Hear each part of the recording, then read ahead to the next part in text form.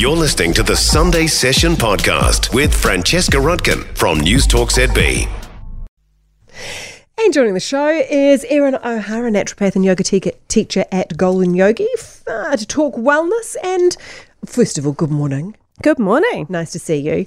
Talk about Diet Coke, which has been in the news this week, with the announcement that some of the ingredients in a Diet Coke is possibly carcinogenic, and this is going to be announced by the World Health Organization. I'm going to be honest with you, I didn't think this was news. I thought we sort of already knew that there's a few dodgy things in there.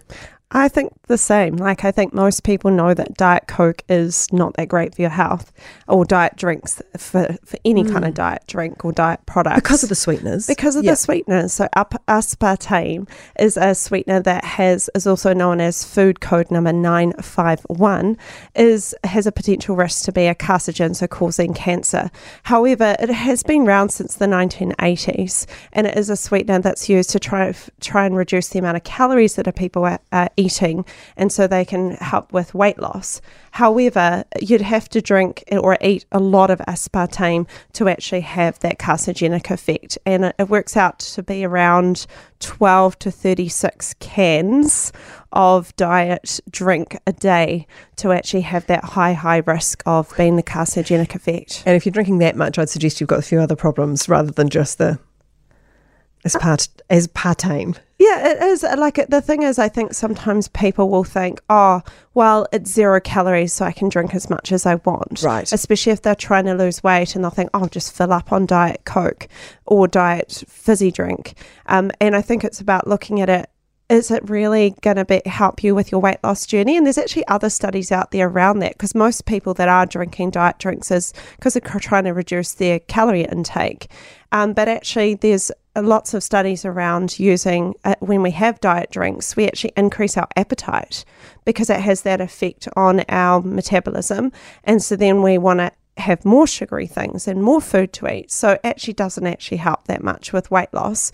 And I think when you're comparing your diet drink to your regular that has the sugar, I think that it's about how much you're having of it. Whether it's diet or sugar containing drink, you still should not have 12 cans of fizzy drink, whether it's diet or non-diet. Because we also have this conversation a lot around dairy as well. Do you buy the full fat, or do you buy the low fat, or the...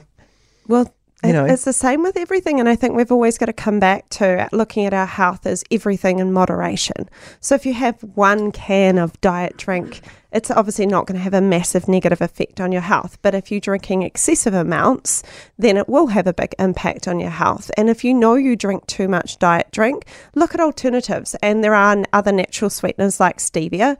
And stevia is a plant, a stevia leaf that's really, really sweet. It's 250 to 300 times sweeter than sugar, and it is low calorie. It can be used for diabetics, so it doesn't affect your sugar regulation.